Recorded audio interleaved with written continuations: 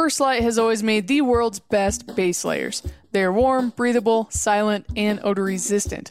But the women's fit and the gear weren't meeting our demands, so we went back to the beginning and rebuilt everything. Re-engineering the gear with the most dedicated female hunters in mind, First Light modernized the fit and added more sizes, colors, and camo patterns.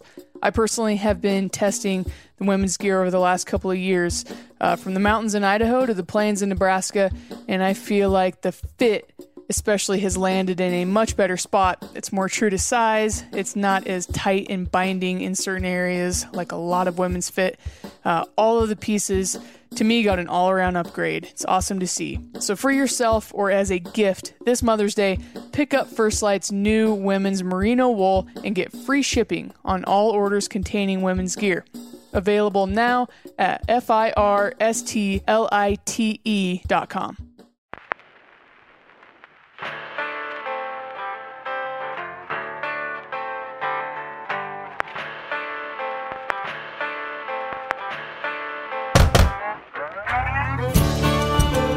My name is Clay Newcomb, and this is a production of the Bear Grease podcast called The Bear Grease Render, where we render down, dive deeper, and look behind the scenes of the actual Bear Grease podcast. Presented by FHF Gear, American-made, purpose-built hunting and fishing gear that's designed to be as rugged as the places we explore. I think fly fishing is real pretty to watch. Fly fishing is captivating. It is. You guys are missing out. It is really pretty to watch. I feel like you're a liar, Clay Newcomb. Yeah, Why? it's beautiful. Because I can't tell you how many times I've heard you say, you know what I'm really drawn to is people who have a passion for something, have an identity. And I talk about fly fishing all the time on this show, and you just blow over it like it's not even a thing. Wrong passion. Apparently, wrong passion. you're Yeah, attracted to people who have passion that you really, like. It's really cute when people like fly fishing. I think it's really cute. Yeah, whatever. That's why people say they can't do it, Josh. No, Josh. No, I respect your passion for fly fishing. Absolutely. Now, does that mean that I want to talk about it all the time? You should. I want to hear you talk should. about it. He wants you to talk I'll about let it you some. talk about fly fishing as much as you want. In my car, driving home from the render. What would you say about fly fishing? I would tell Let's you all just say about you it. had the floor. Yes. Yeah, let's just What say. would you say? I would talk about, first of all, the places that fly fishing takes you is one of the things that I like, I like the best that. about it. I like that. The beautiful locations, environments that you get to. Okay. One of the things that I love about fly fishing is, especially trout fishing, is being in cold water. Yeah. When it's 100 degrees and you're standing in 48-degree water, it's like you are tasting the extremes at one time. You can do it in Okay. a long It's sleeve amazing. shirt. I like the idea. It's of that. amazing. And then watching, ideally, a nice dry fly cast where it lands out there so delicately. Yeah. And then seeing a monster brown trout just go up there and slurp that thing in there, and you react and set the hook, and that fish just goes crazy. But you're usually fighting that fish on a very fine tackle, so you know the fight's on for at least 10 minutes. It's just- Really? Can be with a big one. I mean, it's a that was thrilling beautiful, feeling. moving, compelling. Yeah. Yeah. How It much was more great. time do I have? You can have the whole podcast. Hey, 57 welcome to the more Bear minutes. Grease Podcast. Welcome to the Bear Grease Podcast. You just heard the poetic voice of Josh Lambridge, Spillmaker. Never been accused of that. Good to have you, Josh. Poetic Thank you for voice. coming. Thank To you. my Thank left, you. Brent Reeves. Always looking sharp. Hey, buddy. Those look in like fresh overalls. overalls. Yeah, these are good. Pretty These are fresh. Nice. And that new knife. Oh, he cut his pants. He cut them. Oh, With that man. new knife, with that new meat eater knife. Oh, did you really? Yeah, I think it is sharp. Right there. Just barely touched it. Just like a ding. Like a Kind of scalpel. like a dry fly floating across the White River. If it would have hit it any harder, it would have took half my leg off. The thing's sharp. I'll be darned. Yeah. To your left, Isaac Neal, Yes, sir. producer, assistant producer of the Assistant Bear Grease to the Podcast. region. Assistant producer. to the regional. Yeah.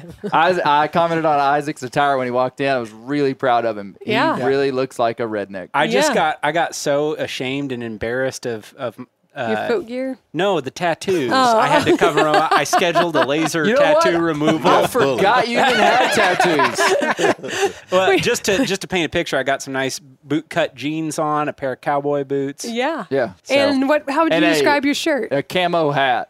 This is like a... It's vague Hawaiian. It's kind of... Vague Hawaiian. That's good, It's Brent. kind of in the vein subtle of Hawaiian. like Willie Nelson, kind of like redneck, Yeah. kind of hippie. Yeah, yeah. And then Isaac's got hair down to his navel. To Isaac's left. You don't have to exaggerate.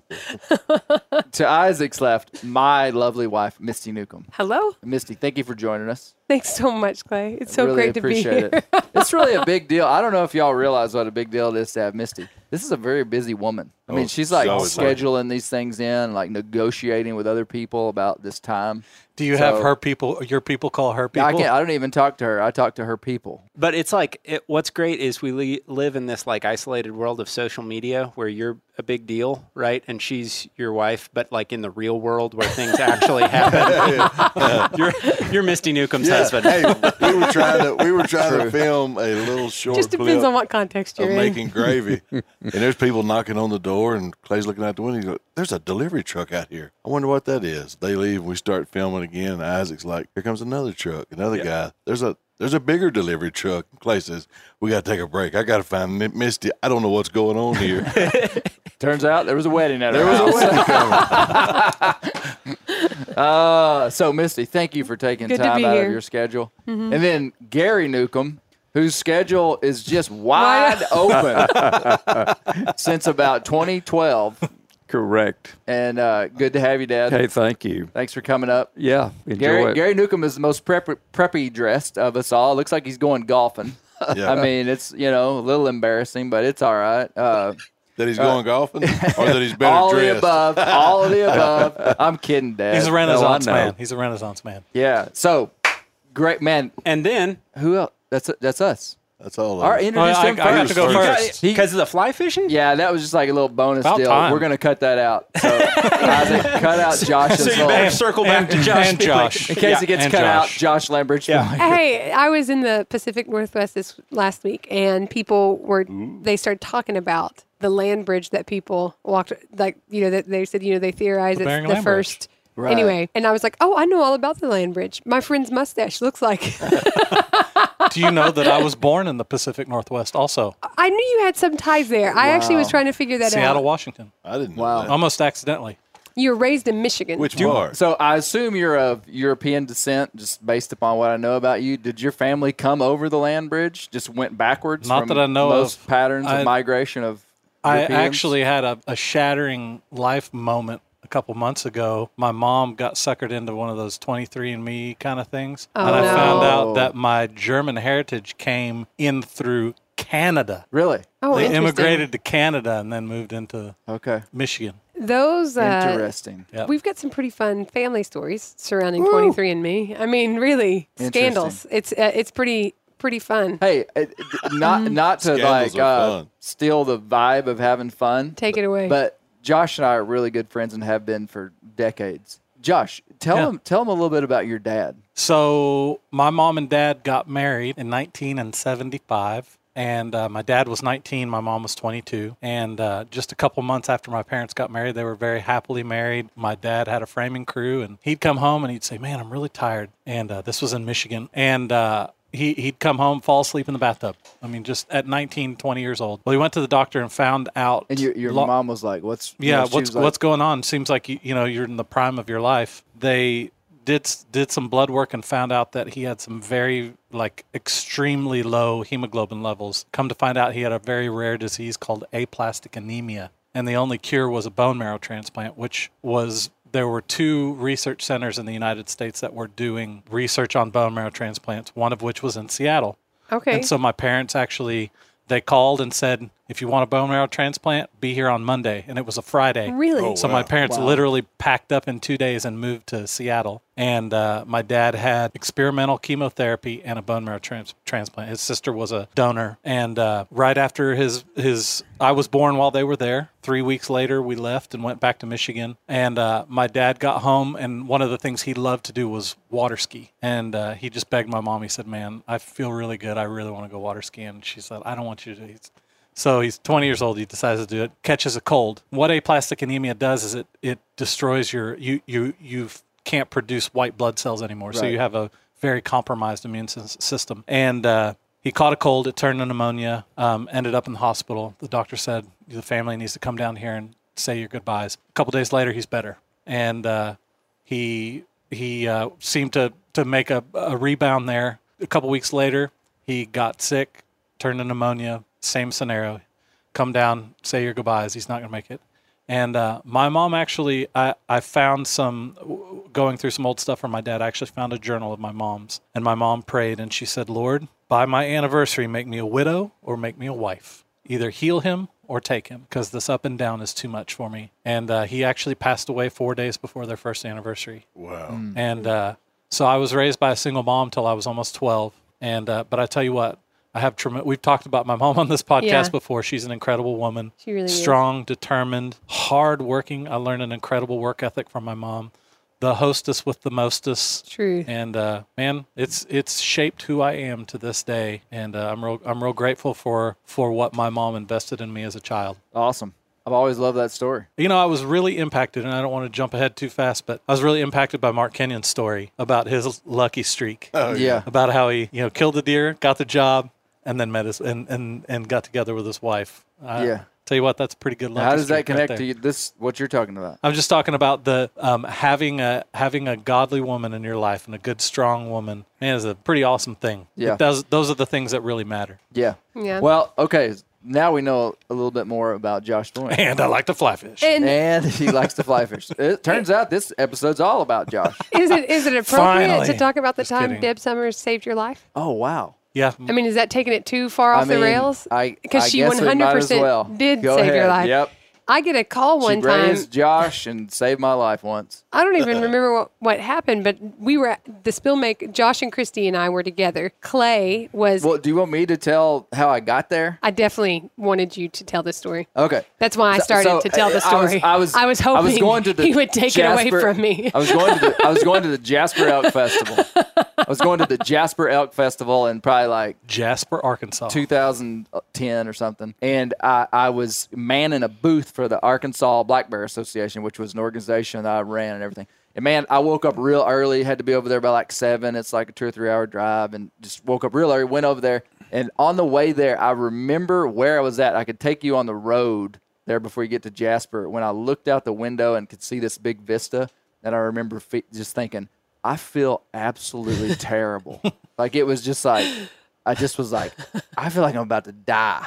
But I committed to be here, and I was just like, I'm going to go. So I went, and I get to the Jasper Elk Festival and set up my little booth, get everything set Little up. pop-up tent. Yeah, and just and about 8:30 people start showing up. I'm standing out in the middle of the road. They have the square blocked off. I'm standing out in the middle of the road talking to some friends that I knew from Russellville, Arkansas. And they were a real sweet couple, and they hadn't seen me in a long time. I just greeted them, just like, hey, hadn't seen you guys in a long time. I gave them a hug, and I'm talking to them, and I just go, I feel absolutely terrible. And the next thing I know is nothing. Gravity. So pause. I went down. And so Connie calls me. Well, okay, and then And I'm with this. This is an important piece of the story. Connie calls me. What? I've never Not till- met Connie. And Connie calls she me. gets my phone and she says, She just what's looks your for my wife's name. So I've never met her. She calls me though, and I'm with Josh and Christy, and they said, "Hey, that's right over there by where Deb." But that story's not over yet. I know. That's why I'm trying to tell it. Settle down.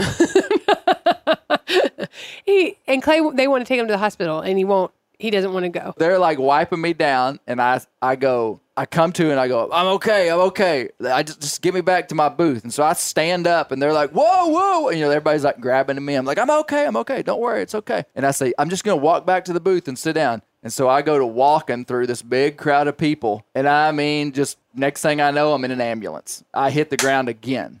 And that is when Connie called you. So that's when Connie 2 calls me. times fell in the street. 2 times passed out. Josh and Christy are with me. They get on the phone while I'm on the phone with Deb. They call Deb, who is about 15 minutes away.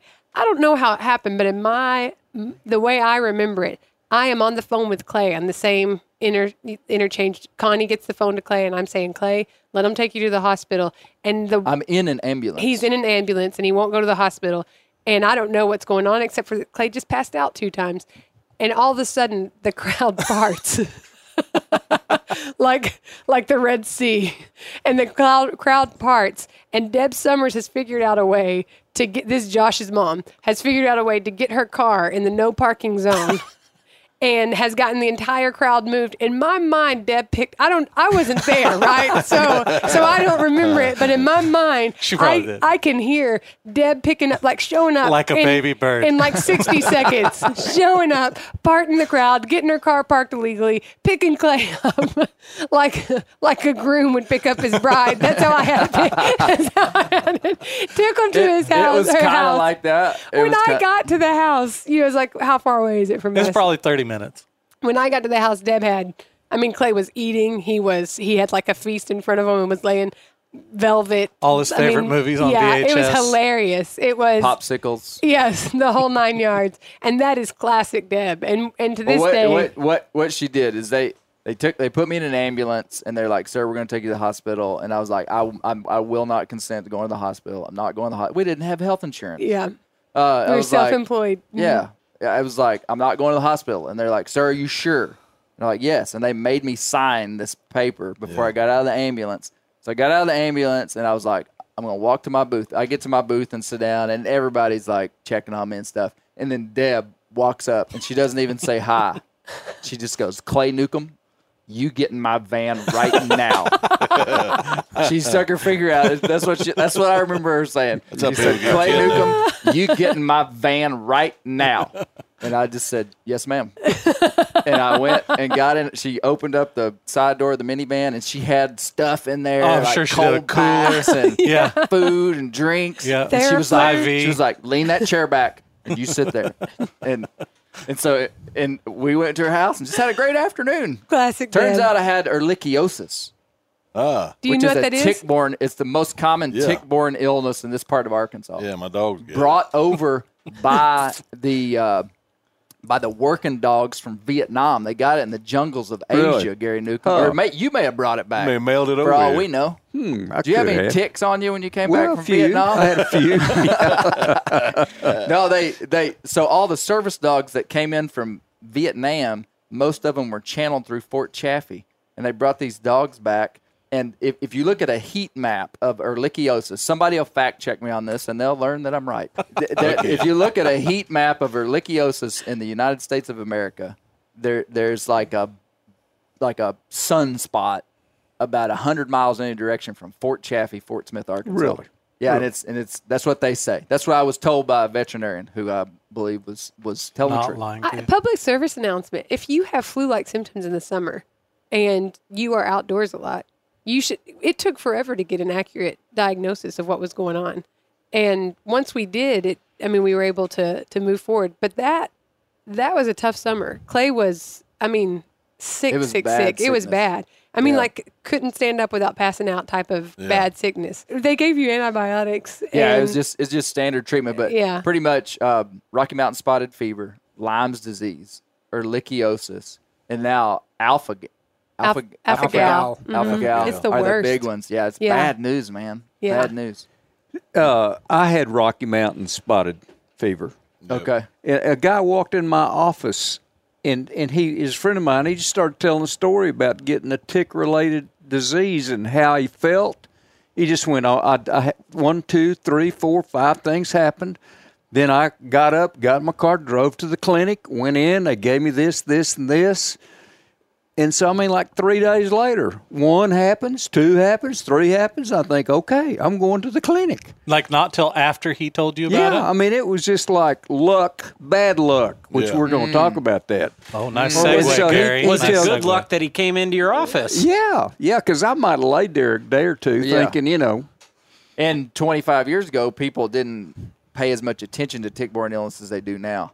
I think there was a time period when doctors were just like letting people die for having tick-borne illness. Well, it's a specific test they got to test for because Yeah. my brother had it, and when he was finally diagnosed, I came in from Missouri turkey hunting one year.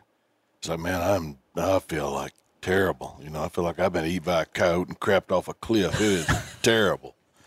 And he says, you Did sound, Summers come by? he said, no, I wish you had. He said, you sound like you got it, man. You need to go. And they did that specific test. And Yeah. sure enough, that's what I had was like what Gary had, Rocky Mountain spotted fever. And it was tetracycline for breakfast and supper for a week or two. And then it was gone. Yeah. Yeah. We got an accurate diagnosis because someone he was with, and in the woods, he was doing work with, and that guy got a diagnosis, and that's when we called the doctor and said, "Is it possible that this is what he's dealing with?" And it was like game changer, but for I don't know how long he would have. And I mean, it was really bad. Do you get cured with medicine, or is it just? I think it just Does it kind of stay in dies there? down. I think you'd. Well, I think don't it's know. different I don't for know. some You might because I test hear about positive. people with Lyme's disease, and that seems like a little that longer term. Yeah. It was much longer term than what you had. So, I think this is a good point to get into what I really wanted to talk about today, which is a pretty serious. It was a pretty unique time for the Bear Grease podcast because we're going to institute something that has been in my heart for a long time, and I believe that this will persist through time and be really important. We're going to institute the Bear Grease Hall of Fame. An official Bear Grease Hall of Fame. And I'm going to get a plaque of some sort made. And you know how you can make plaques that have room for more little Oh yeah. Yeah. And you put the tags. They on. have a little name. tags. Yeah. So you Everlasting. you get a big plaque and it starts off with just small things. So here's what we've got: some business, like actual business to take care of. And that is to talk about, and basically I'm going to pronounce who is already in the Bear Grease Hall of Fame. And then we're So when the going plaque to goes up, vote. it'll already have a bunch of names. Oh, on yeah. it. But then we're going to vote on someone. Okay. Are y'all with me? Oh, yeah. And so I think that it is a given of who would be, and I want to get your. So I'm going to make a list of people, and basically I'm going to ask for your yay or your nay, and they will be officially put into the Bear Grease Hall of Fame. Agreed. What do you call it if you do something Nay. from before? Retroactive?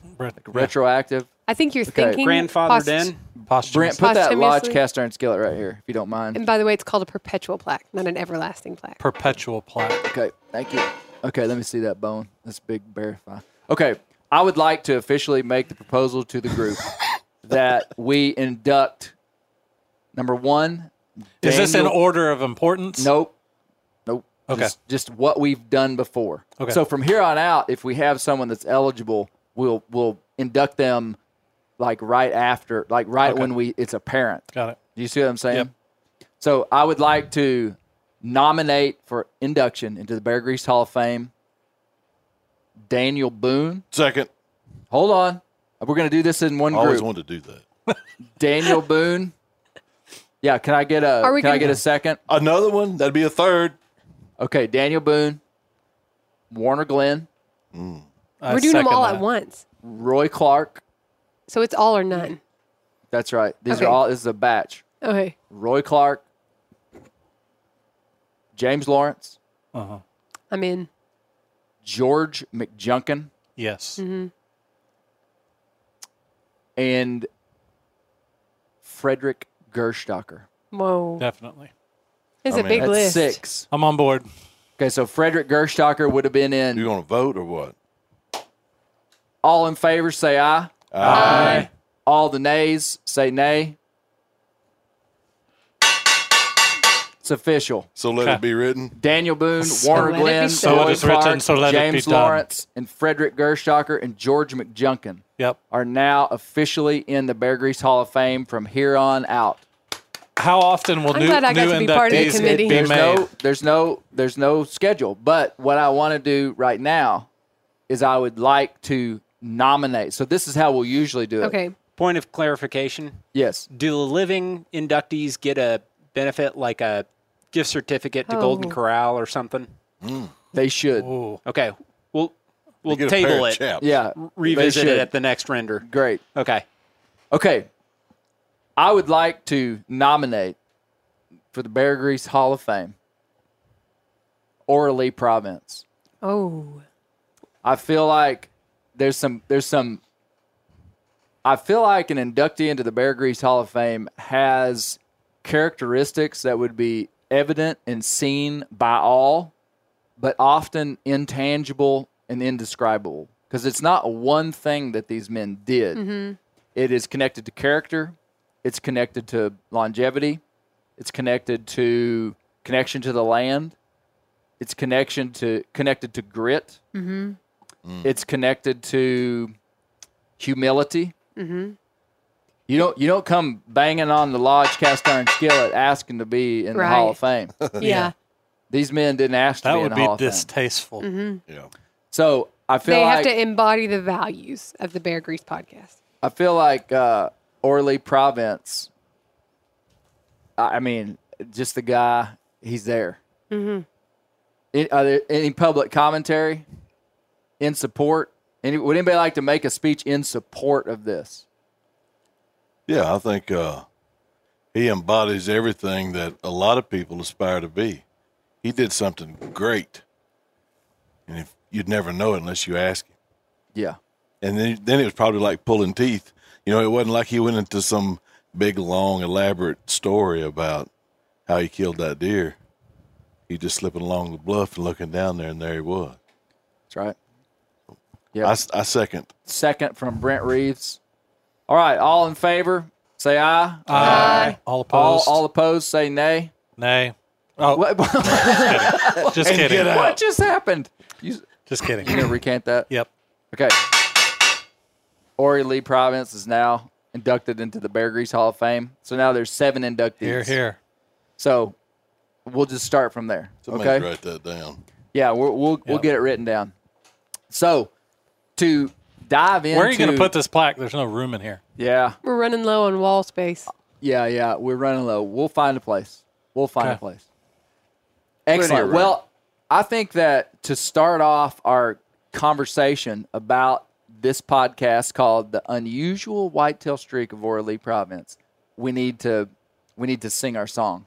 So lucky for you guys, we have an original ballad written about Ori Lee Province that I'd like to sing. I'd like to ask Josh and Misty to accompany me on it.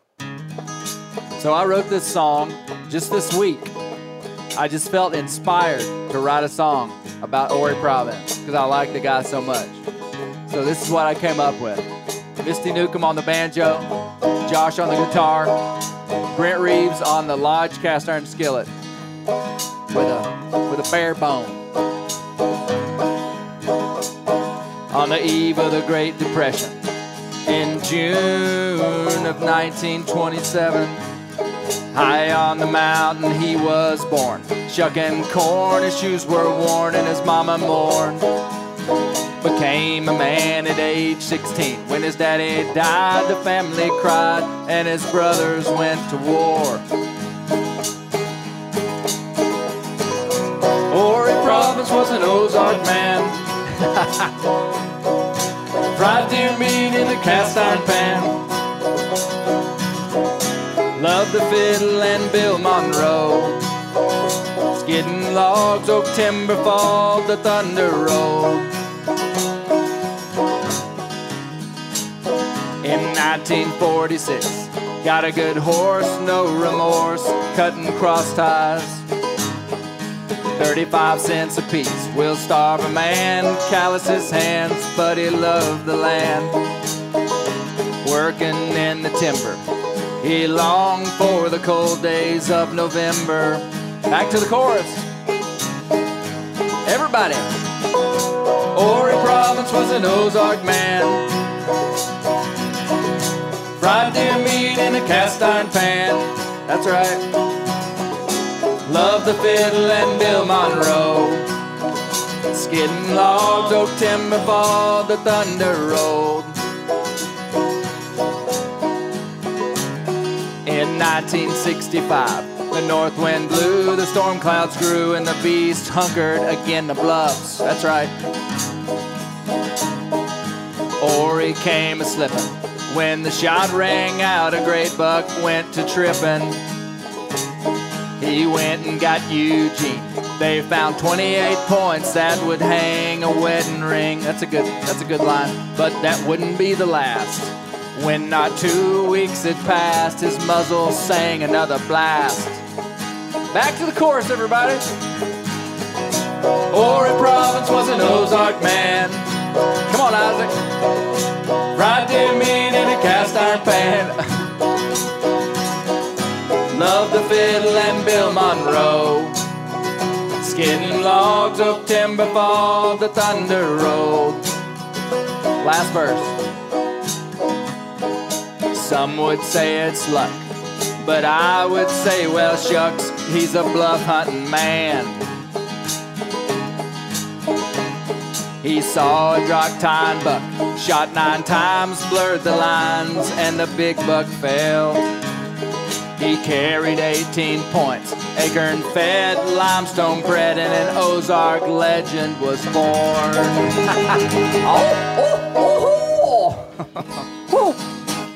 All right.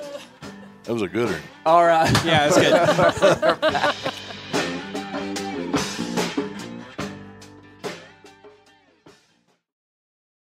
Ready to win Mother's Day and cement your reputation as the best gift giver in the family? Give the moms in your life an Aura digital picture frame preloaded with decades of family photos. She'll love looking back on these memories and seeing what you're up to today. Even better, with unlimited storage and an easy-to-use app, you can keep updating mom's frame with new photos, so it's the gift that keeps on giving. And this is not a joke. Juju Newcomb has an Aura frame, and we share photos, and they're incredible. Also, my mother-in-law has one. We have them. They truly are really good, really high quality. The Aura frame is easy to set up. It takes just 2 minutes to set up a frame using the Aura app. It also adjusts the display depending on light levels in the room to maintain the true color of your photos. For real, the digital screen is amazing. Right now, Aura has a great deal for Mother's Day. Listeners can save on the perfect gift by visiting auraframes.com to get $30 off plus free shipping on their best-selling frame when you use code BEAR, B-E-A-R, BEAR. That's auraframes.com. Use code BEAR at checkout to save. Terms and conditions apply. Montana Knife Company was founded by Josh Smith, one of the world's most experienced master bladesmiths. He's been making knives for 30 years. Made in the USA and manufactured locally in Montana. The knives come with a multi-generational warranty and free sharpening. Designed, tested, and built by hunters, MKC is a hunting knife company first and foremost. They have the sharpest knives out of the box and the easiest knives to sharpen. And that is the dadgum truth. You better be careful with them when you get them. They are sharp. MKC is a fast-growing company. They just hired their 55th employee and are looking to hire about 50 more in the next year or so. I've carried a lot of these Montana knives, and the one that I like the most is their Speed Goat, which is a lightweight hunting knife, just the right size. MKC knives sell out within minutes of being released, so head over to montanaknifecompany.com. They have new knives for sale every Thursday at 7 p.m. Mountain Standard Time, so check their website and sign up for their text and email alerts. That is the best way to find out when they have knives available. Use code BEARGREASE10 for 10% off your first order. Montana Knife Company, working knives for working people. The old-timers say that the turkeys start gobbling when the leaves are as big as squirrels' ears and the red buds start popping. And we're about there. And we are there in the South. The onX Hunt app is one of my most valuable tools in the spring woods. With tools like coniferous versus deciduous tree distribution layer, you can save time by locating edges or transition areas of mixing habitats from home. Find an area like this with water in close proximity, and more than likely, there will be a gobbling turkey nearby. Knowing the exact boundaries of private ground ensures I stay on the right side of the fence, but can easily find public ground to go see if I can't strike a gobbler. If you do get one to sound off, using compass mode and waypoints will help you pinpoint his exact location, allowing you to move in and make the perfect setup to bring him right into your lap. Download the onX Hunt app today. You'll be glad you did. onX has a special offer for you. Use code BEARGREASE to receive 20% off your membership at onxmaps.com/hunt this spring. Hey, just for the world to know, I recognize that I'm not a great singer, so but I just the passion's just too strong to keep it all in. Make a joyful noise. I just got to let her go. Yep. So yeah, the Ballad of an Ozark Man. There's some good lyrics in there, man. It's good. It tells the It's good. story. Tells the story. It should tell a story. Ory Promise was an Ozark man. A good Fried deer song. meat in a cast iron pan. A good song should play a little movie in your head when you're listening to it. Yes, And it that should. did. My favorite verse is he went and got Eugene, and they found 28 points that would hang a wedding ring. I like it. Because the deer actually only officially scored 26 points, 26 scoreable points.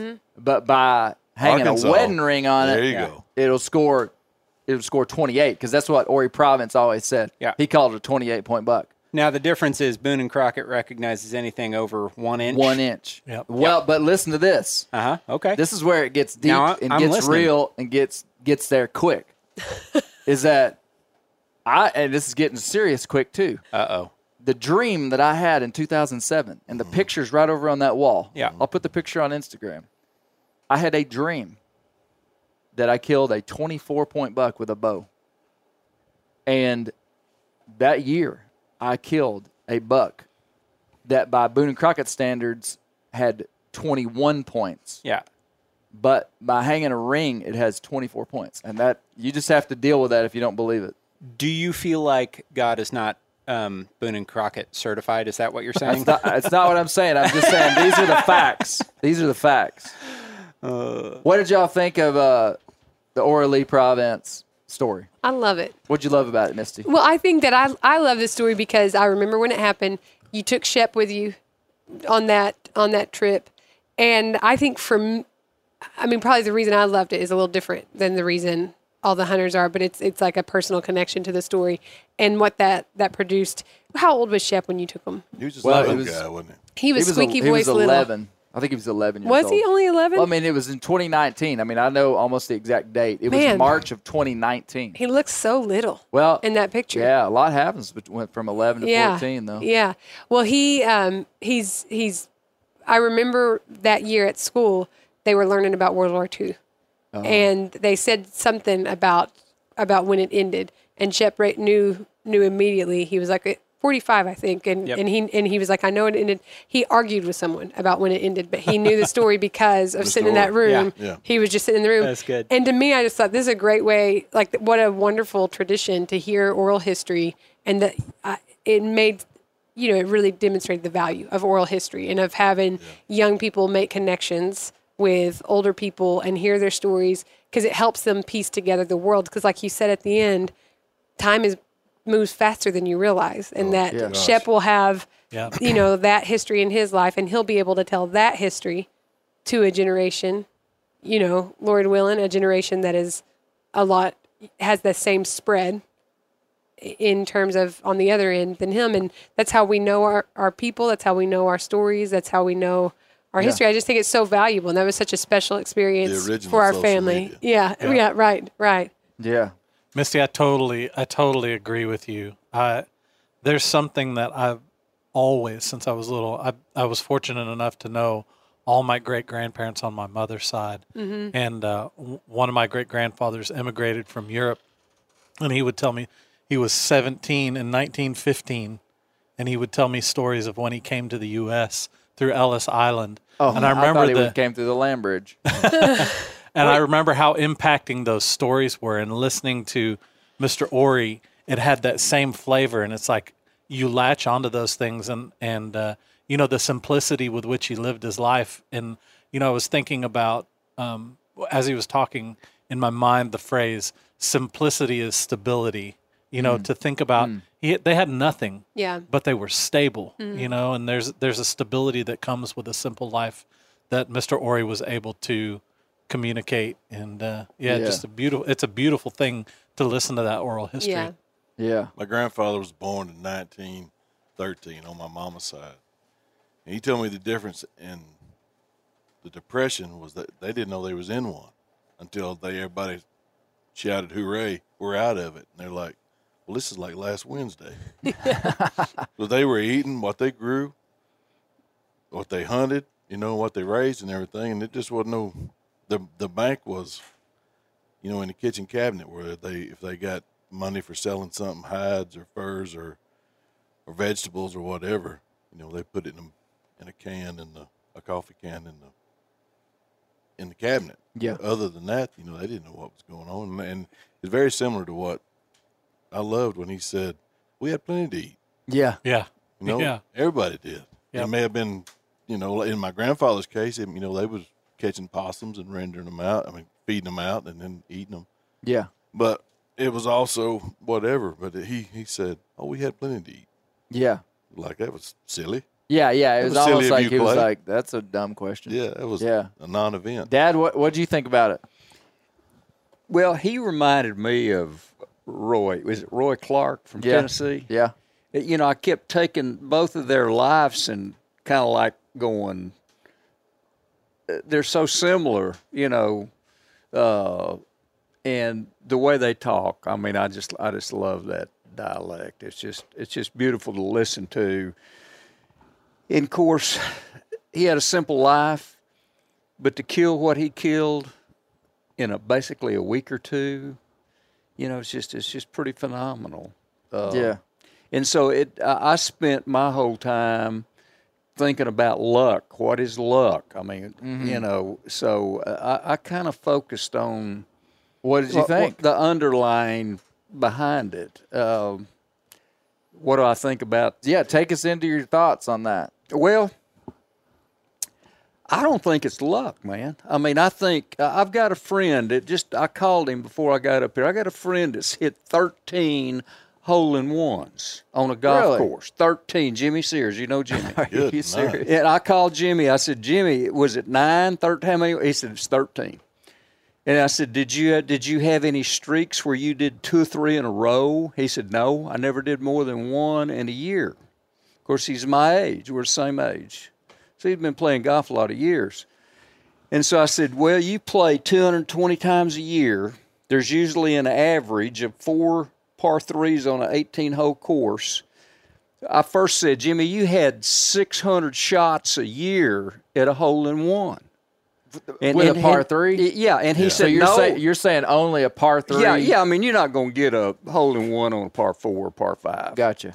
He said, no, there's like 4. He said, I had about 400, 800 shots a year to make those. And his good buddy, who's also a good buddy of mine, is not that good of a golfer. And he said he's had 1 or 2 just blind luck, Mm-hmm. He's not a good golfer. And he still, because he played a lot. But Jimmy plays 220 times a year. So, I mean, if he wasn't good, he probably would have had 3 or 4 hole-in-ones. Well, but he's really, he's one of the top senior golfers in the state of Arkansas, Yeah. in my opinion. I remember. So relate it to Ori. So Ori, he's in the woods a lot. He's good with his gun. Holy cow, shooting a running buck. Yeah. You got to be kidding me. 9 times he must have had an AR-15. I mean, I One would have rifle never, back then had 9 rounds. I don't in know it. how he loaded. That's just what he told me. I would have never probably shot at the deer. I would have gone, wow, what a buck. I mean, so he had the wherewithal to, Back in the day, you had to shoot it because you couldn't take a picture of it with your iPhone. So where Jimmy's really good with a club and a ball, Ori's good with a gun. He knows how to hunt. He's in the woods a lot. He's doing all this stuff. He created his own luck. Now, once that opportunity, that's the key thing, is opportunity. He saw an opportunity. He took advantage of the opportunity, and he was skilled and ready. I mean, I would never have hit the deer. I would have been in a panic. I wouldn't have even had time to. I mean, you know what I'm saying? Well, there's an old saying in golf, and I've seen it attributed to 15 different people. But the more you practice, the luckier you'll get. Yeah. I know you've heard that. Yeah. Which means the more you do something, just a better chance. You put yourself in the right spot. So to me, what I came up with, and a lot of this, I don't know, it's not original thinking probably, but luck is kind of like the definition. I heard you say the definition of luck.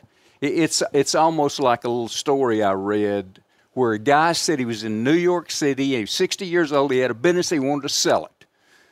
and he heard a guy say, "Mr. Buffett." And this guy goes, "Ching, ching, Buffett, New York City?" And he said, I walked over and I said, "Are you Warren Buffett?" And the guy said, "Yeah." He said, "I got a business I'm trying to sell. I think you'd like to hear the deal." Eventually he sells the guy, Warren Buffett, this business. I mean, so that was luck. He heard the name. He just happened to be there. There was no skill involved in him being standing there. He had the wherewithal to say, "Here's an opportunity. I'll never have it again," and he took advantage of it. And and the capacity to pitch something. Yeah, and well he had the enough that ability. he would listen to him. And he had a product, that was really, really good. So there was a little luck that deer came by. I mean, no question, but still, he was there. He was equipped. He was ready. He took advantage of it. I'm gonna play devil's advocate. Okay. I'm gonna completely disagree with Gary because I think that could be said if Ori Province had killed those deer when he was 60. But according to when he said he was born, he was 28 years old. He was 38. 38 years old. Yeah. How many years have you hunted? Well, I mean, you're in the woods. can't do You're in the math, woods a Josh. lot. You're in the woods a lot, right? 33 How many years or something. 180? I mean, I'm 42. How many so 180-inch deer have you killed? And I mean, you're hunting the same territory, and our deer numbers are greater than what they were back then. Right. So there had to be something, because I mean, there are skilled hunters that we know who hunt hard, who won't ever even see a deer that big. That was the only part of it that, if you were making a case to an unbiased jury, not from this planet, that didn't understand luck or anything, is you would say this man was very prepared, he was very diligent, he was very skilled, he'd put in his time. But the size of these deer was wild, especially when you understand age structures of whitetails. Because let's just say those were 6.5-year-old deer, 5.5-year-old deer, which is an old deer. The chance of that could have translated into just like a nice 8-point. I mean, I think one of the oldest deer I ever killed is about 115-inch 8-point over there with big old heavy bases, and he was just a brute. And just I felt like he was an old deer, but he just had like a little scrubby set of horns. And the fact that twice he killed an older age class deer that carried that kind of stuff, that's what was wild. Now, if he'd have just, because I tried to make this analogy inside the podcast, was that year he may have killed 2 5.5-year-old deer that were 135-inch 8-points, which would have been more common. Gary. I agree with what Josh is saying, except for one thing. Ori was looking for a deer. Yeah. The guy that sold his business to Warren Buffett just heard the name Buffett. I mean, if he had just been walking around with his gun, just looking and go, "Oh, there's a big deer." He was looking for deer. So I more agree with you than some of the stuff I'm saying. But the fact was he was looking for that deer. Right. I would ask that guy if his name was Jimmy. I think the question That would be your response. That's what I would say. Are you Jimmy? Are you Jimmy? I think the question isn't, was it luck? I think the greater question is, what is luck? Right. You know what I mean? Because and really clearly there was some kind of favor there. The question, I use the term luck. Isaac and I talked about this before. I might use the term luck just so people understand what I'm talking about. I really don't believe in luck. I mean, I use that term because we all can identify. When I say luck, you're like, oh, I know what you're talking about. But that was the whole point of my thing is what is luck? And is there, because I tried to make it clear is that there's when you root it down to the very foundational position, there's a split in the road when you start to define luck and its origin. And one is this naturalistic approach that it's just chance, and then the other one would be a supernatural why in the road of there's something outside of this place orchestrating things to happen to people that are beyond their control for a specific reason. I mean, that is You by know. definition providence. Okay. That's the difference between providence and luck. Really? Okay. Do you have the definition of providence? See, Yeah. I wouldn't even really have caught that. I take Isaac so much more serious with this outfit on. Without Got to his stop wearing tattoos. gym shorts and the protective care of a god of nature as a spiritual power, God or nature as providing protective or spiritual care, timely preparation for future eventualities. Okay. Providence. Yeah. So really that's what we were talking about. It was luck or providence. Yeah. Not province. And then providence. Ori's Chance. last name But was also, you're introducing. Providence. That's why the title works. Now Clay gets it. Province or Isaac. providence. Now he wishes Got he it. would have gone with it and paid Got it. attention. Well, I didn't text him Hey, back listen, until like 7 listen. p.m., which is after the Isaac deadline anyway. always has like really deep, catchy titles for stuff that I don't get for like a minute or two. And then And it's so- after the deadline. Well, it's after I immediately respond back, I don't get it.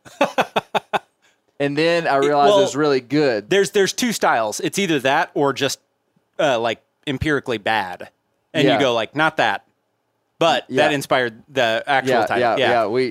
I'm not a median guy. I'm like one extreme or the other. But I think you kind of actually got three things. You don't just have luck and providence. You've also got this real strong, and Gary's bringing that in, and several of the guys who talked are bringing that in. Also, merit.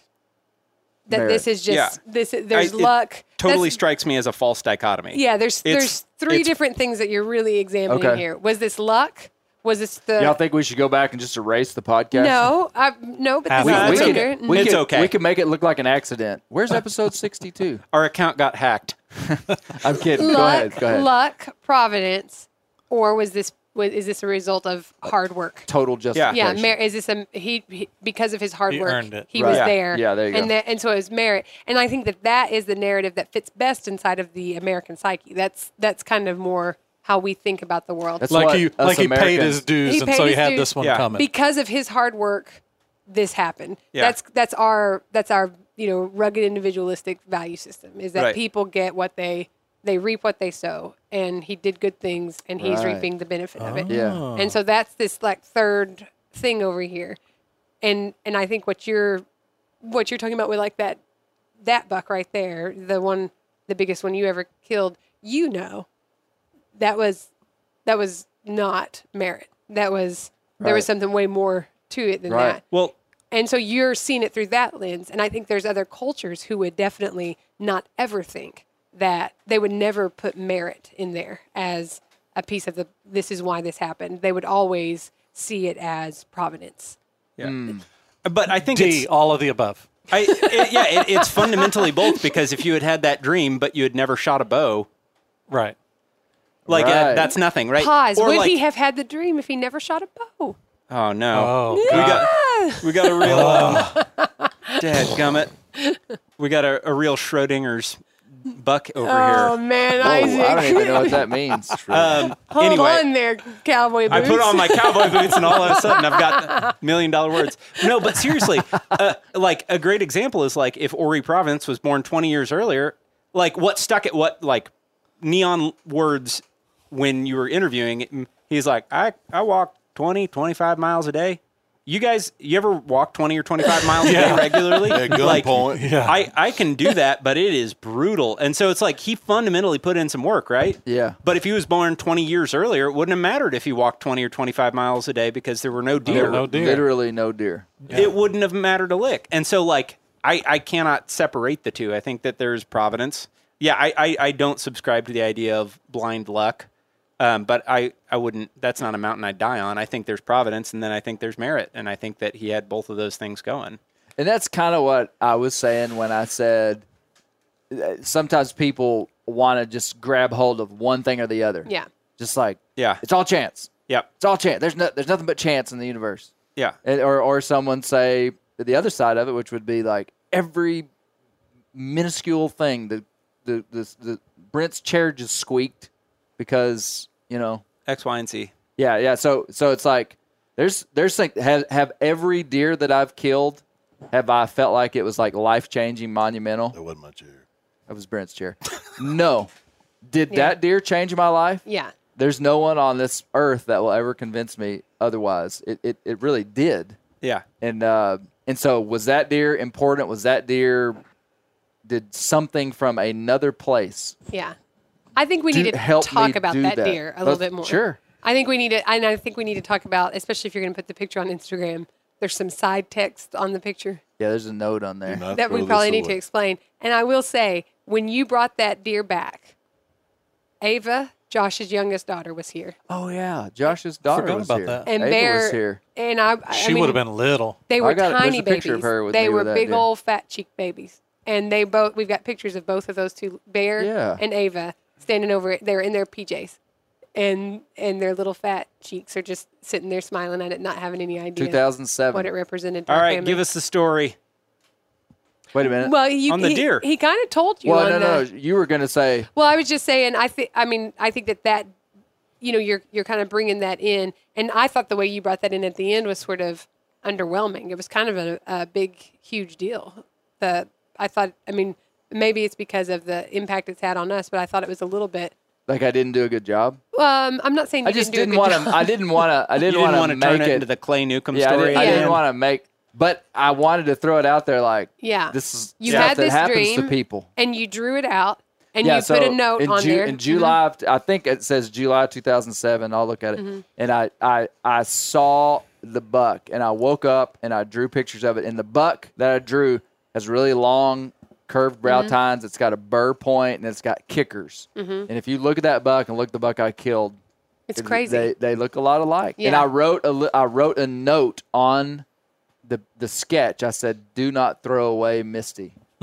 Like, Was there a comma there? Well, Oh, No, there That's is why- no comma, so he is talking. She's the direct object. I knew what would happen is I drew it, and then Yeah. I didn't really have a place to put the sketch, or at the time I didn't.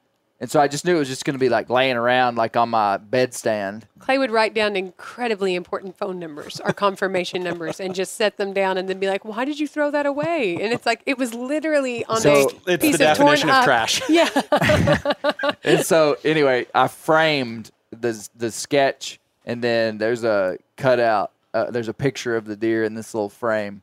But And writing about that is one of the things that jump-started your... oh, it was the only thing. was I the never thing. even thought about writing an article or going into the outdoor industry at all. Right. Just killed a big deer. Yep. And I was like, man, it'd be pretty cool to write a story about it because there was an angle that I had on the story from a tactical sense.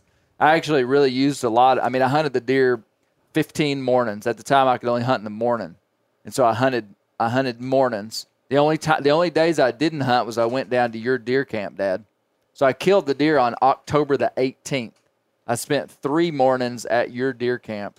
So basically 15 straight mornings I hunted for that deer, and killed him on the 18th. And this was before we had trail cameras and stuff. So I had seen the deer with my own eyes one time in this spot, and ended up hunting there. And I rattled him in on a balmy, windy, like 72-degree morning on October 18th. But you had the dream when? July of 2007, killed So it in 3 months October in before. Yeah. 2007. And the thing is, it's like, like you can say, I'm not trying to make the dichotomy here, but like to illustrate the point that it's both is like you hunted 15 straight mornings. right. You know what I mean? Like you didn't go out October 1st and like plug it and go. Yeah. All No, right. there was some work involved. Dad. Did you? I think I know the answer to this, but did you ever see that deer, or Yeah, I at the time I could had that a- have related to your dream at all? Oh well, I videoed the deer in late August. But you didn't see But it you in didn't see it July. before dream. you dreamed it. Before the Well, dream. No, Before the dream. The dream. I never knew the deer was alive Yeah. until Well, you 2 would- months the after antlers the wouldn't dream. have looked like that in July of 2007. Well, you're right. And the Right, next thing right. is, The first time I saw the deer was actually the first time I saw that deer was like September the 8th or 9th of 2007. so let's get the timeline. I think it's helpful for listeners. All right. July, you have the dream. Yeah. August, I remember waking up and it was a big Yeah. bright morning and I was going out to get hot. That's all I remember. I was going to work. yeah. August. So that's not helpful for the timeline. Just so you know. I'm just relating what I see in my mind. I remember waking up Just a little color commentary. And it, We just I need remember. we just need yes or no, sir. Just bare details, just for the listeners to have a Dear clear details. all right. So yeah. All right. So July, See you these have the two dream. hands? Oh I man. used to work with these two hands. July, you have the dream. Now I write songs. August. Okay, dear. August, you see the deer. Does the deer look like the deer you saw in the dream in August? Oh, I never made the connection. Okay. You kill the deer. I in never made the October. connection until like long after I even killed the deer. Like it wasn't like I was That's like impressive in other ways. it wasn't. I don't think that's a compliment. I'm just kidding. I mean, I don't remember how long, Yeah. but I mean, it wasn't like I shot the deer and I was like, that Yeah. was the deer in the dream. Like it was sometime after I was like, Yeah. man, I drew a picture. Yeah. I mean, it was that, like I almost didn't draw the picture. Yeah. It wasn't like I was like, I'm gonna kill a deer this year. Yeah. It was just like I had a dream. It was really clear, vivid, impacting. you felt like it was significant when you woke up. Yeah, yeah. I remember more about the dream. I could tell. I remember more about the dream too. Yeah. Because I remember you talking to me Yeah. about it. Because I was like, "What's And- this?" And Misty, don't throw away. but Don't throw away Misty. Yeah. so it was sometime after that I realized it. But I think that's your next song title. Don't throw away Misty. don't throw away Misty. I'd like to hear I'd like- that yeah, ballad. 2 That's weeks. a good ballad right there. Ballad of the. I call that book Dagger. Yeah. Yeah. Hey, I got something to say about what Mo Shepherd was saying about Yeah. getting loaded up and going over to see it. Like, I'm not here to say, like, technology is the downfall of human civilization or whatever, but, like, it made me, like, it immediately took me to the Floatin' Tote in El Dorado Springs, Missouri, where we'd go check in our deer. And everybody'd go post up there. You'd pull Floatin' in tote. the floating tote. You'd pull in your truck, and all of a sudden, everybody'd come over, start looking over the bed. Oh, yeah. You just Yeah. couldn't. If you got anything halfway decent, you couldn't wait to get down there and Yeah. just talk about it and see what everybody had So going you were on. It's like, saying Mo's dad would have just looked on Facebook yeah, rather oh, than hey, gone to Hey, Ori's house. yeah. Ori, Look at that. Or Ori would have texted him and said, Yeah. "Hey, killed a big deer. Congrats." There's just something magical about like being there in person, and like that community connection of like going over and seeing it, and you know, Yeah. feeling proud your about hands it. on it. Yeah, Yeah. Isaac's describing social capital.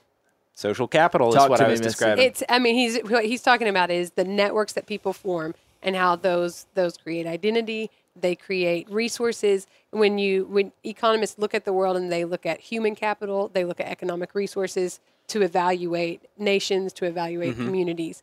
But these social scientists came up with this other term in the mid late 90s called social capital, and it's how people are connected to each other. And I mean, it actually came up earlier than that, but it got popularized in the mid 90s. But that those connections actually provide a resource to that community that is as valuable as the economic connections. And they look at this in terms of marriage. They look at this in terms of voting patterns, the way they evaluate whether there's social capital in a community. And it's been in pretty much steady decline since the middle part. Okay.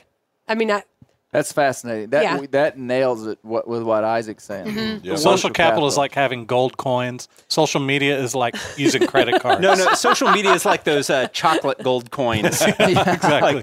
Melted. Well, okay, there's something there. A little hit of dopamine. I never saw Ori Province without a pair of overalls on.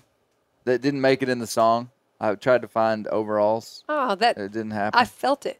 You felt his overalls? Yeah, I felt like this man was. Yeah, for real. Like, I don't know that he was like What- Brent. What kind of footwear did he wear? I bet it wasn't Crocs. Crocs, That's a good question. Tivas. He was a Tiva man. He was more of a Chacos guy. You know, I saw him just wear kind of like just brown leather lace-up boots. Yeah. I couldn't tell you the brand. Here's another question on the front of social media. I feel like because today it's so prevalent, I had this like incongruence in my mind of like only wanting to shoot big deer because I want to post them on social media so I can get validation in that way, right? And so like shooting big deer is tied to my self-worth, and so like feeling You weird just and decided to grow your hair out. Yeah, I'm looking for social validation or external validation in any way. But like this idea, like when I listened to it, it didn't sound like there was some disappointment that he peaked early as a hunter or something like that. It's like the end goal was not like killing the biggest deer, but it was just going and killing deer and enjoying being in the woods and enjoying hunting. Yeah. And like when I listen to that, I go like, man, that's really cool to have like killed 2 arguably world-class deer in the span of 2 weeks early on in your hunting career. Yeah. And not to like carry resentment or a grudge about like, Yeah, they didn't. They were meat hunting. They liked killing big deer, sure. but like he would have killed a basket rack 8-point just as fast as he would have killed one of those other deer. And I Yeah. think that would have been really common back in that period of time. James Lawrence killed his biggest deer in the 60s, wasn't it? Yeah, the first deer he ever killed. So, you look at that, and there weren't as many hunters. Yep. Those big deer were out there because they weren't getting hunted as much. Yep. And Lawrence's family, they were hunting over here where the deer sign was. And James was going where his own thing. where the uneducated guy would go. Yeah. He was doing stupid stuff. He kills this huge buck. And a lot of times you'll see stories where a little kid, this 12-year-old kid's killed a 190-point buck, whatever, inch buck. Well, the reason that happened is because his uncles said, hey, look, kid don't know what he's doing. Put him down there where old Junior used to sit for gargled years and never saw a deer. Yeah. Let's get the good stands for us guys that know how to kill them.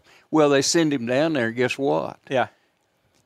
He kills the big buck because the big bucks don't run where I hunt. I guarantee you, I know they don't. I don't want to kill. I don't want to kill a big buck. You got to sit. It's too hard. I mean, I want to sit where a bunch of activity's going on. Well, like tying right into that, like and tying into luck, they just had, what was the guy's name? Dustin Huff? Was that his name on the Meat Eater podcast? Yeah. And they got down a rabbit hole of talking about how many people kill big deer the first time they sit somewhere. He Right. killed Yeah. the record for, is it America, it's United States? It's the United States, biggest typical. And it was the first time he'd sat in that stand. And it was just like, oh, I guess that makes sense. That educated buck is going to get wise. Hey, there's the second step to that you never hear is that no one else is sitting that stand either. Yeah. In a long time. Yeah. So that buck is there because if you're smart, you don't hunt there. You're going to hunt a scrape or a rub over here. And that buck is smart and says, And he I know where goes, the people go. I'm going to be over here. Well, hey, I talked with the whitetail deer biologist for the state of Arkansas to get some of the data on that reintroduction of deer. And I spoke with him, and he said the same thing. He said in the 1960s, there were actually more deer in the 1960s than probably I thought there would have been. 30 deer per square mile is actually a decent amount of deer. And in some places, there were 30 deer per square mile. Maybe not that deep in the mountains where Ori was at because it's just rough, full canopy stuff. But he said the same thing. He said there just weren't a lot of people out there hunting. And so there were bucks that were getting old. And so, yeah, there's something to be said there. And I guarantee you, and I haven't looked at the weathering patterns during that time, but I have followed the Mountain Man Big Buck contest for about 20-plus years. And on years like this year, I guarantee you, probably. I guarantee you probably. Maybe. It's possible. Highly likely. 100% guarantee you that the deer are going to be of less quality on a really dry, droughty year because the nutrition of these animals coming into the summer, the nutrition they have. But antler growth is also connected to how they did last fall. Mm-hmm. There's a lot of things connected to antler growth, but Connected probably, to the mom's nutrition when the deer was in the womb. Yeah, it's connected to a lot of stuff, but it is seasonal. Like on a dry year, like there's usually a Mountain Man. Usually there's like one deer that might net Boone and Crockett, and that's a 4-county area in northwest Arkansas. Maybe 1-2 deer net Boone and Crockett. The year that I killed my big buck in 2007, Proud of you. there were 2 deer that netted Boone and Crockett. Yeah. That hung on the wall because I took my buck to the Mountain Man Big Buck contest. Yeah, you did. Of course I did. Absolutely. Yeah. Hey, in 1960, those deer weren't near as smart as they are now. Right, not as much pressure. I mean, I believe these that. deer just said, okay, I'm going to walk below this bluff. This is the cool way to walk. Well, they're not going to do that today. And if you go to those same mountains, That's the way deer talk, too. if you go to the same area, you're probably not going to find that big a buck in there. Right. That deer would have gotten, if he were living in the last 10 years. He got killed when he was 2. Yeah, he got killed when he was about 3 or 4 years old, Yeah. I mean, so. And there's a lot of people that hunt in A lot that of part of the American- world now, for sure. Yeah. So luck, I still don't really understand the luck part, but he was a little lucky. But Well, and And he was good. Mo Shepherd, who is today one of the best deer hunters I know for that part of the world, just big woods, deep public land hunting. And Mo's never killed 170, 180-inch deer. And he's killed a lot of deer and a lot of old deer. And that is just luck of the draw on, like, Mo is hunting as big and old a deer as there are out there and killing them. And they usually have about 130, 140-inch racks. The odd one's going to be up in the 150s. And that's just pretty standard. And there are these outliers that do happen.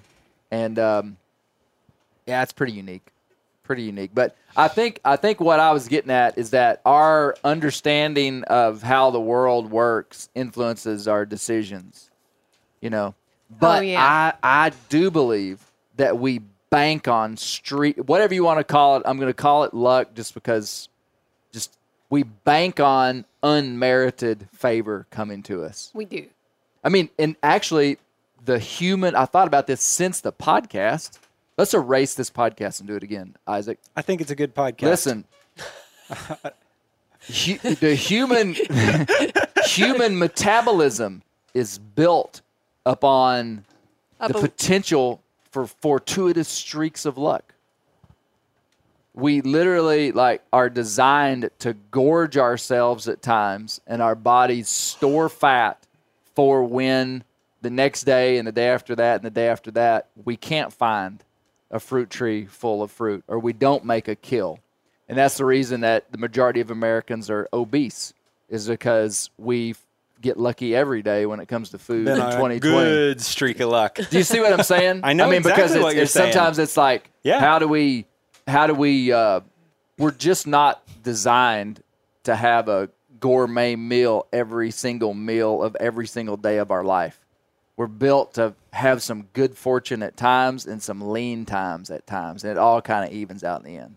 Here's another interesting thing that I thought of while Tony Peterson was talking about is this idea of placebos. Because he was talking about psyching yourself up, right? Yeah, You're that doing was a good something point, wasn't mentally. it? Yep. A placebo has a measurable effect, which is crazy. For everybody who doesn't know, a placebo is like a Man, those cowboy boots just changed his life. know. It's He's like pretty the smartest amazing. guy in the room. Yeah. all of a sudden. No. They changed your lives. leg I've tattoo been the guy- same guy the whole time. The leg tattoo guy I knew before.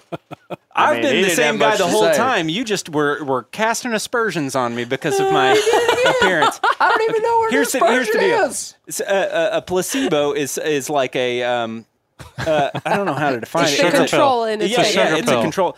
And so, it has a measurable effect. So you can be given a non-medication, and it makes you better potentially. Given a sugar pill Yeah. instead of actual medication. And what's even And you get better. And you get better still. And yeah. what's crazier than that is it is also a measurable effect if you know it's a placebo, Even which if is you know. mind-boggling. I don't know to what degree it is, but it's just like the human brain has, or the human body, or the human spirit, or whatever it is, has an amazing ability to impact real outcomes. That's good. That's good, Isaac. Yeah. One day, Hey, you, I did it. One day you may Hey, run this podcast. you keep- I did it keep this wearing year. those cowboy boots. I did it this year. I posted on social media, felt cute, might kill a big deer later. What did I do? Killed a big one. 30 minutes later, I killed Yeah. a gross 161. That's a big 8 deer. point. One Wow. day they may do a story about your One streak day of they luck. may induct me into you the might Bear be Grease in the Hall Bear of Grease Fame. Hall of Fame. Yeah. Wait, is Clay getting You've got- inducted? he's got a lot of years of proven character to I thought it before was he's interesting, like when I go hunting or if I go fishing and I there's this sense of catching a big fish. I always try to think, well, I'm not going to catch a big fish today. Oh, yes. Or I'm not going to kill a deer today. Managing There's almost, expectations. there's almost this sense of if I do, it's this bonus. Yeah. I'm going to have a good time. And if I don't, I won't be Oh, disappointed. Yeah. Man, I never stepped to the plate. I don't think I ain't fishing hit it out of the park. Really? Really. Yeah.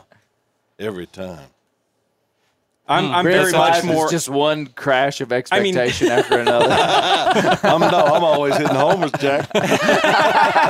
high expectations and high results. Yeah, I'm definitely in the risk. Josh Spielmaker camp of mitigating expectations. You've heard of the Casey Shreve says that my what is it called on your gravestone? Epitaph. Epitaph. Will be manage expectations. Wow. Excellent. Well, I really enjoyed this podcast. And for people that would have been following along on the Bear Hunting Magazine podcast, they would have heard the full interview. So actually, it would be like a bonus episode if you wanted to hear It's really good. the unedited full version. I talked to Mr. Ori for an hour and a half. Yeah. So on this podcast, there was 21 minutes. So there's actually a lot more.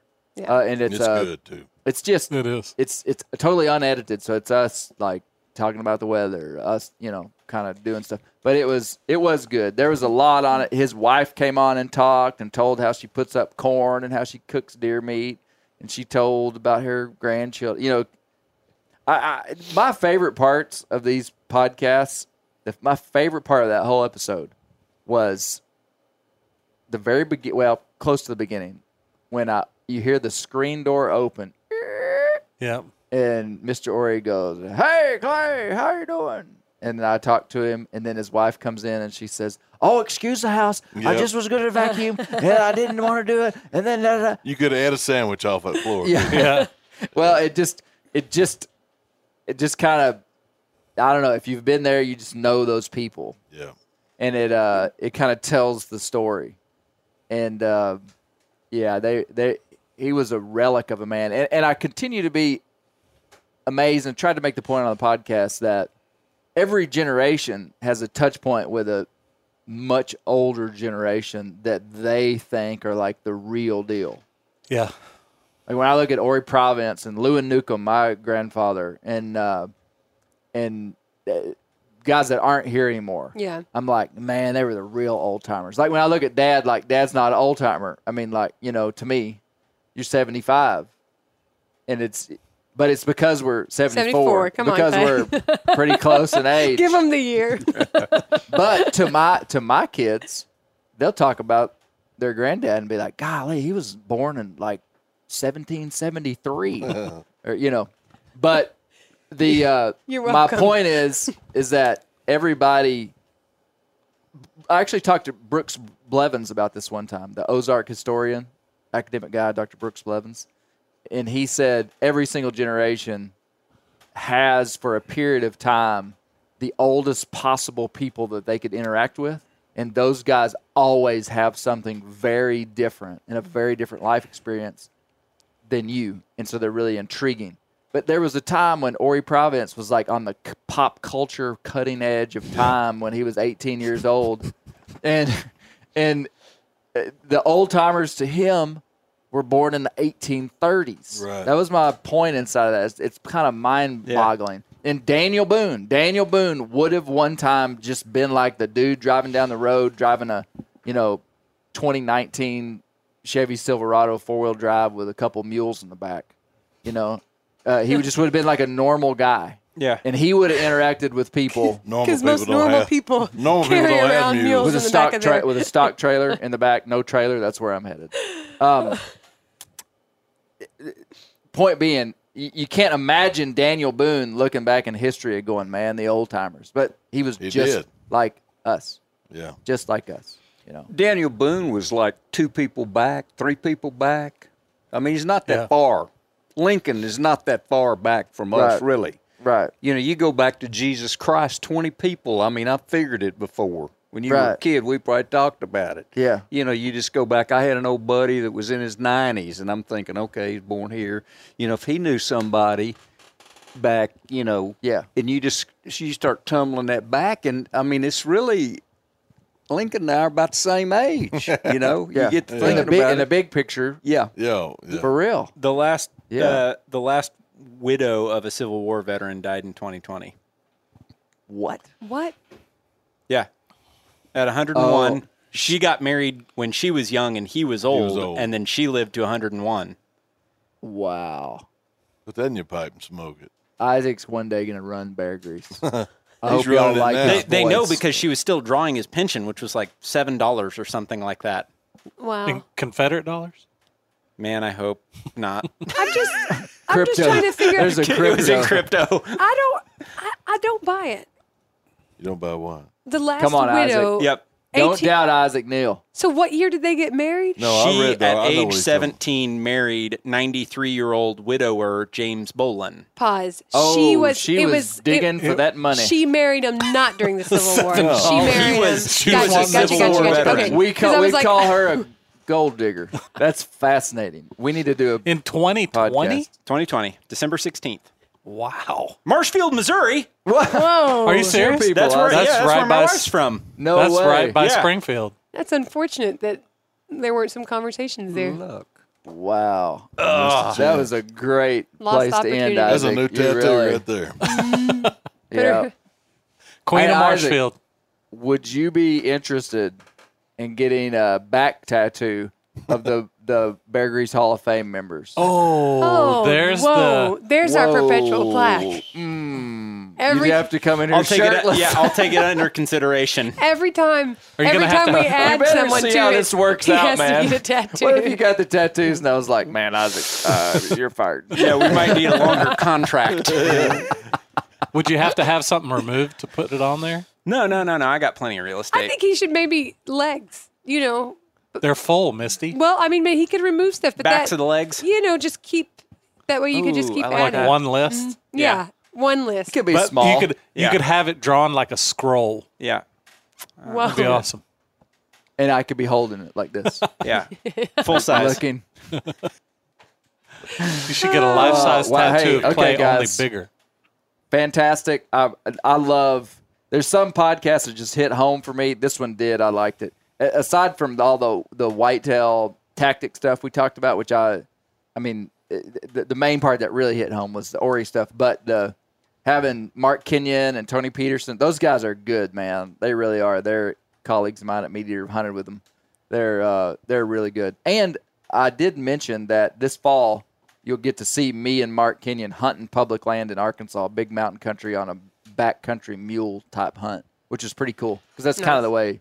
I mean, it's same part of the world Ori was in, and so yeah, you can check that out. Cool. But, Dad, closing thoughts? Just very interesting. Enjoyed it. I'm still looking for some luck to come my way. Still waiting on that streak. Oh well, that's all. Keep the wild places wild.